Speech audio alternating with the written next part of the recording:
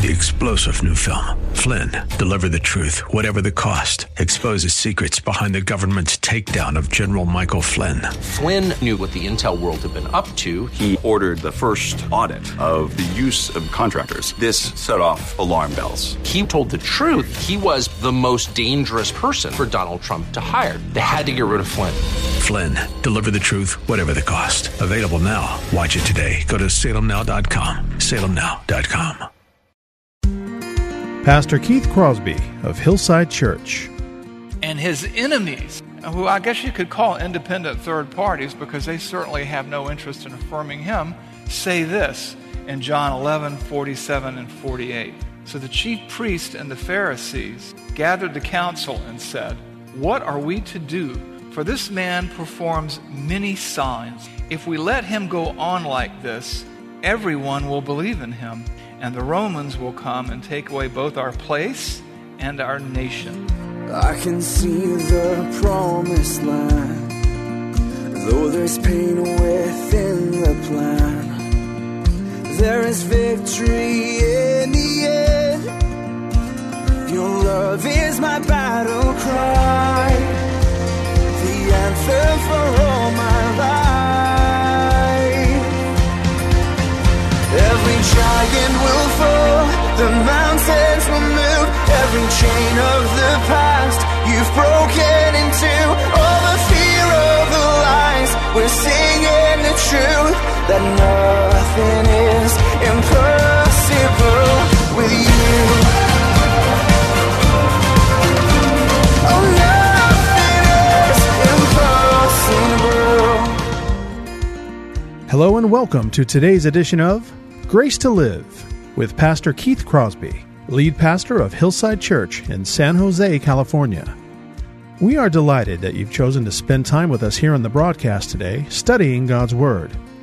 We would encourage you to follow along with us in your Bibles if you can.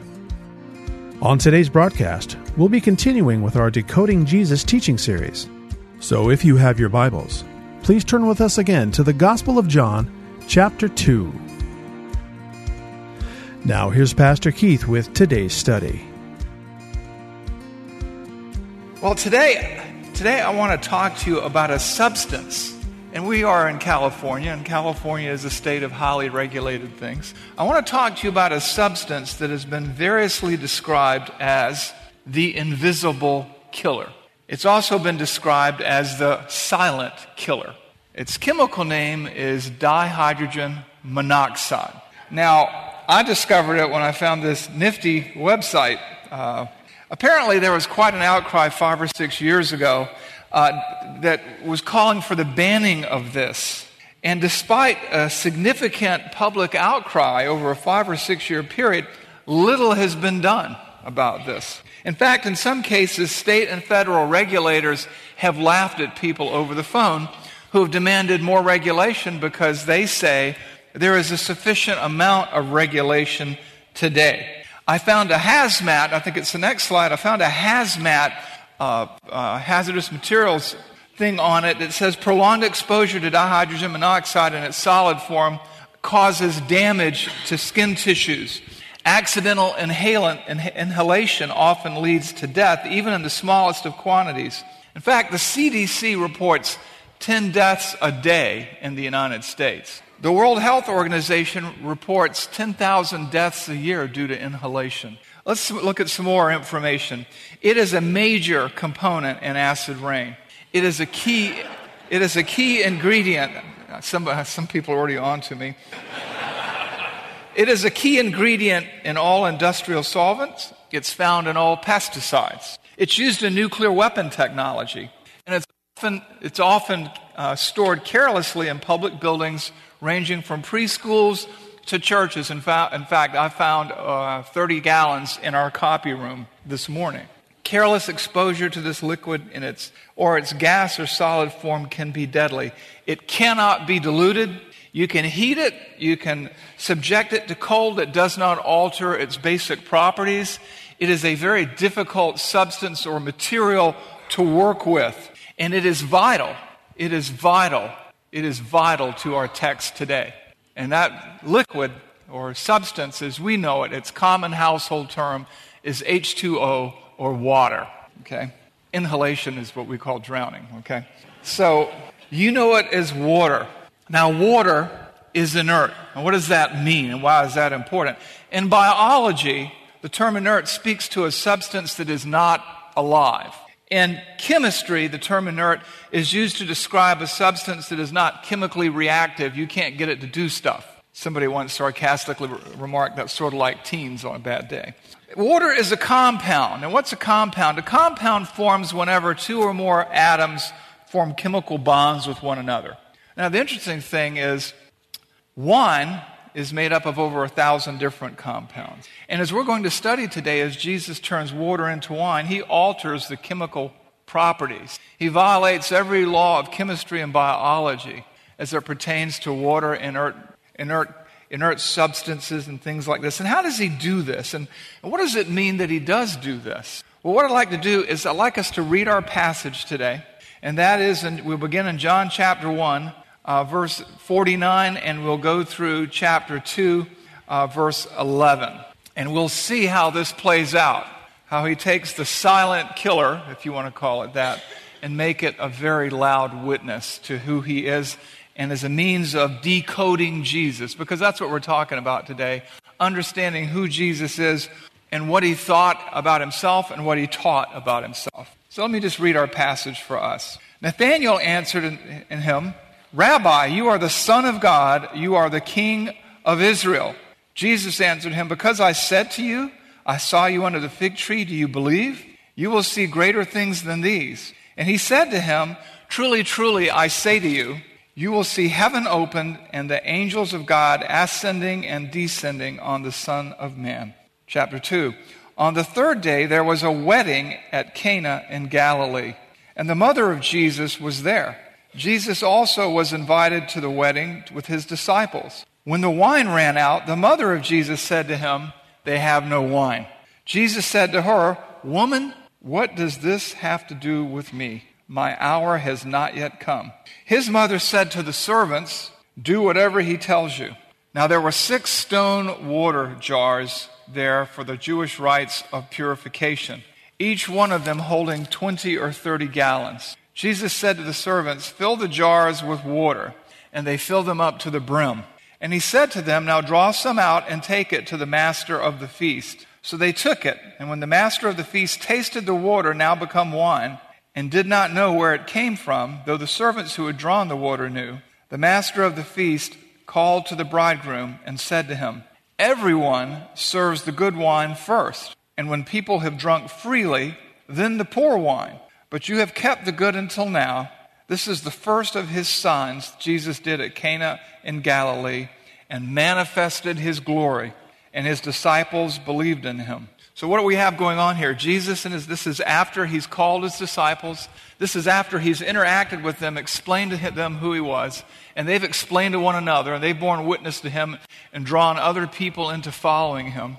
And this is sort of a down payment on what he says to Nathanael when he says, greater things than these will you see. So he goes to a wedding, and in those days, if you ran out of wine at a wedding, it would be like running out of food. It was a big deal.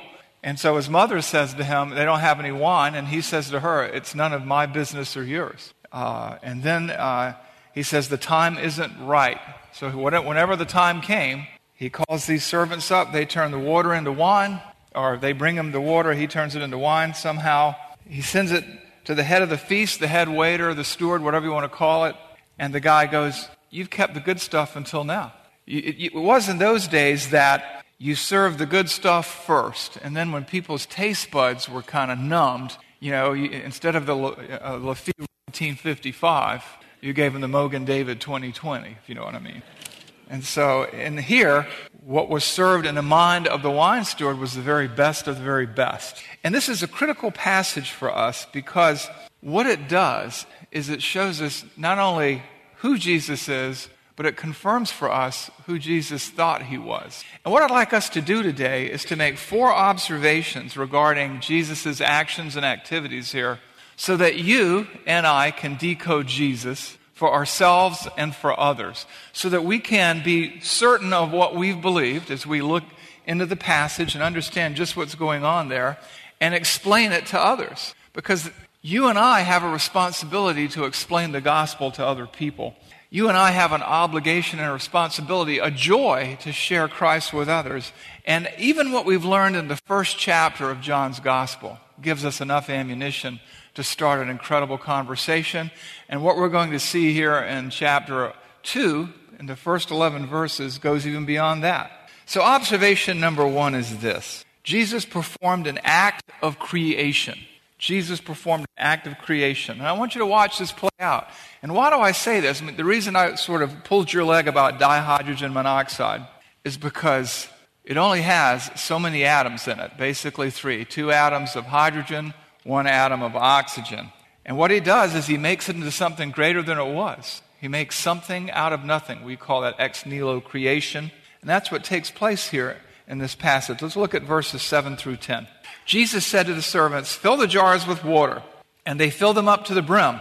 And he said to them, "Now draw some out and take it to the master of the feast." So they took it. And when the master of the feast tasted the water now become wine, and did not know where it came from, though the servants who had drawn the water knew, the master of the feast called to the bridegroom and said, "Everyone serves the good wine first, and when the people have drunk freely, then the poor wine, but you have kept the good wine until now."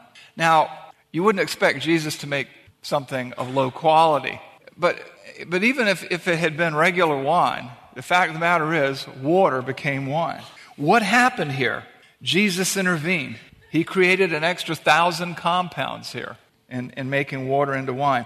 He exercised his will over the substance. He did not use magic potions. He did not use incantations. He did not wave his hands over the water. He simply thought it and it happened. And H2O became C2H6O at minimum. Because I just gave you the chemical makeup of alcohol. But he added other compounds like the grape to it. And what I want you to see here is his intentionality here. Because his intentions reveal something about what he thinks about himself and what he wants others to think about him. See, this was no accident.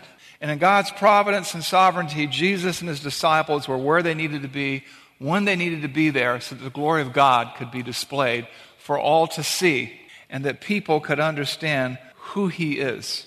And so he has something in mind. He gives directions. He sends them with the water. They draw some out. It's now wine. They take it to the wine steward who has no clue of what's going on. And he goes, "Oh, wine." Think about it if it wasn't wine. He would say, "Oh, what's the deal here?" And you have to think about the servants, by the way. They're filling up these water pots, and when they reach in to draw it out, it's only wine when it comes out. What must they have thought? And what we have here is this affirmation of what we read in the prologue, or what we read in the executive summary, or what we read in the cliff notes in John chapter 1, 1 through 18. All things were made through him. Without him, nothing was made that was made. What we have here is an affirmation or an indication of a Genesis 1:3 event. And God said, "Let there be light," and there was light. And Jesus willed, "Let there be wine," and there was wine. Jesus willed it, and it was so. This is a creation miracle, nothing less. Something out of nothing. Was there trickery? Could there have been trickery? Could there have been manipulation? Good question. There's an interesting book I read some years ago called Cold Case Christianity by L.A. homicide detective and investigator J. Warner Wallace. And in that book, he talks about rules of evidence. And there's something called a chain of custody. You know, when they're going to prosecute a guy for murder or any other serious or heinous crime, that evidence has to be handled in such a way that it does not become tainted, compromised, or contaminated, or manipulated. And so they call that a chain of custody. It cannot change hands again and again and again. No one can lose control of the evidence. And what we see here is just that, which brings us to our second observation. And that is Jesus maintained an unbroken chain of custody. Watch it play out in verses 6 through 10. How many people handle this? How many times does Jesus handle the wine? How many times does the wine change hand en route to the master of the feast? Verse 6, now there were 6 stone water jars there for the Jewish rites of purification, each holding 20 or 30 gallons. Jesus said to the servants, fill the jars with water. And they filled them up to the brim. And he said to them, now draw some out and take it to the master of the feast. So they took it. When the master of the feast tasted the water now become wine, and did not know where it came from, though the servants who had drawn it knew, the master of the feast called to the bridegroom and said to him, everyone serves the good wine first, and when the people have drunk freely, then the poor wine, but you have kept the good wine until now. No one else but the servants handled that water. They didn't peel off and go into a room somewhere and people do stuff to it. They filled up these jugs. Jesus says, now draw some out and take it to him. And it says they took it. They poured the water. They pulled some out. It had become wine. No side trips, no loss of custody, no evidence tampering, an unbroken chain of custody. And you know what else? It's really neat in this passage. And you see this a lot of times with Jesus' miracles. In fact, almost every time. There's always an independent, impartial confirmation of the miracle. Now, today, when there's a crime and there's evidence and things like that, you send stuff off to the crime lab to make sure what you've been told this stuff is. Now, I'm sure that it was not a custom to have crime labs at weddings in the first century. But what we have here, and this brings us really to our third observation, is this. The results were impartially confirmed. We have independent confirmation of the results. When the master of the feast tasted the water now become wine, and did not know where it came from, though the servants who had drawn the water knew, the master of the feast called the bridegroom and said to him, everyone serves the good wine first, and when the people have drunk freely, then the poor wine. But you have kept the good wine until now. I want you to think about this. Now, this isn't the crime lab. It's not the crime lab, but what it is an independent, impartial, third-party confirmation. It's an amazing thing when you think about it. Because here's this master of the feast. I mean, he's just a hired hand. Indications are he doesn't even know who Jesus is. He doesn't know what's going on necessarily.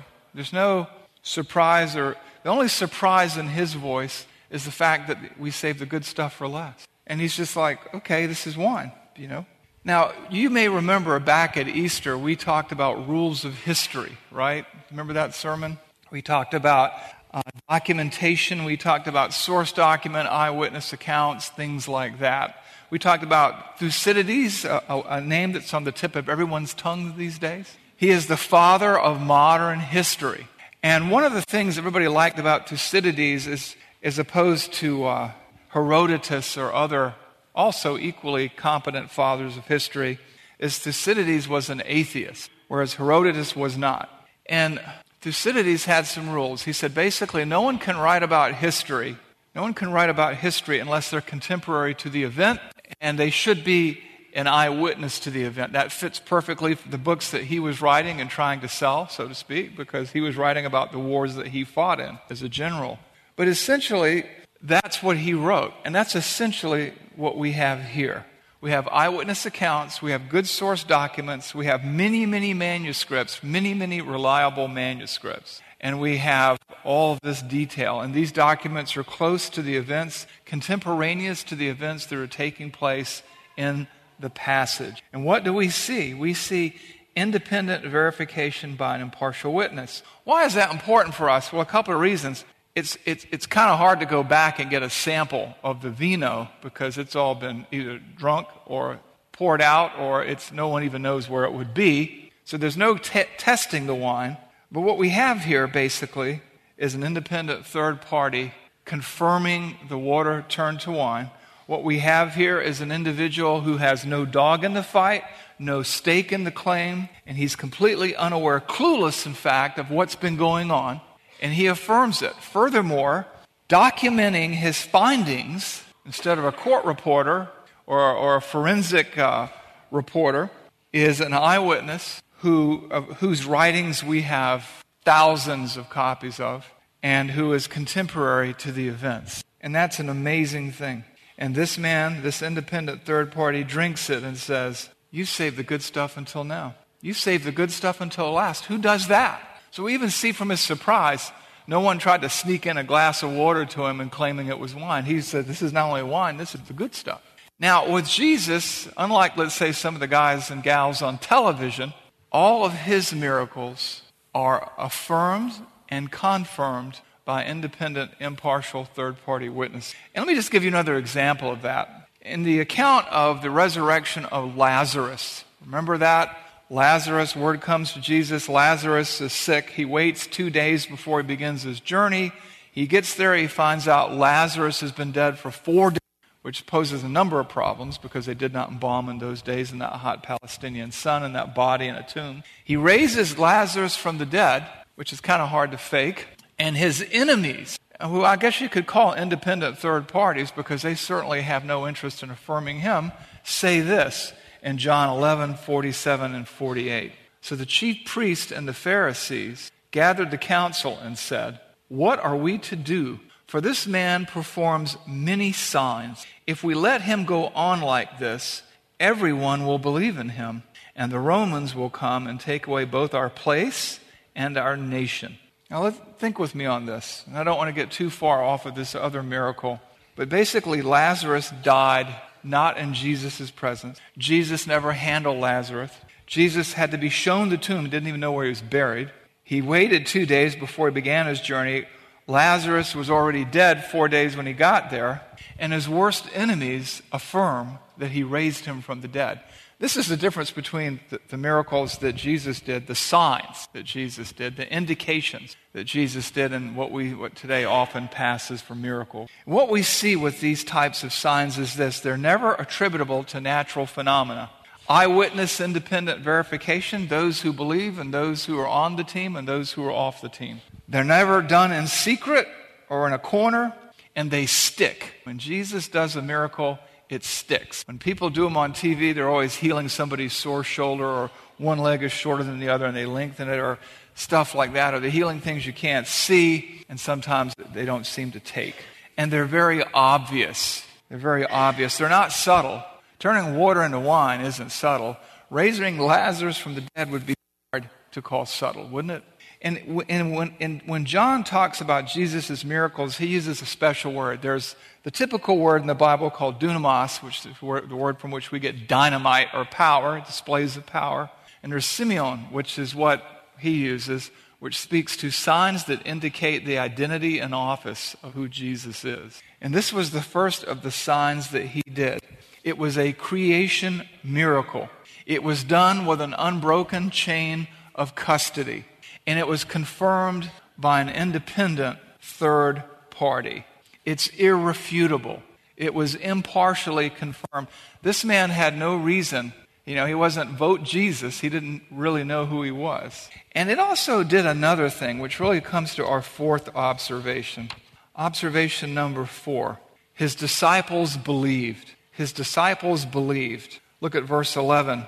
This is the first of his signs Jesus did at Cana in Galilee, and manifested his glory, and his disciples believed in him. What he did is he displayed his glory of the only begotten of the Father, full of grace and truth. Remember that in John 1:14, and the Word became flesh and dwelt among us, and we beheld his glory of the only begotten from the Father, full of grace and truth. This is Jesus, the Son of God, the Messiah, the one of whom Moses and the prophets wrote about. This is the King of Israel, the Son of God, God the Son, and he has manifested his glory to his disciples to reaffirm the fact that they can trust in him, that he's who he says he is. I would imagine he rocked the world of more than a few waiters that day too. But it was done not at random, but intentionally, and it was done to strengthen their faith. It was done to strengthen their faith.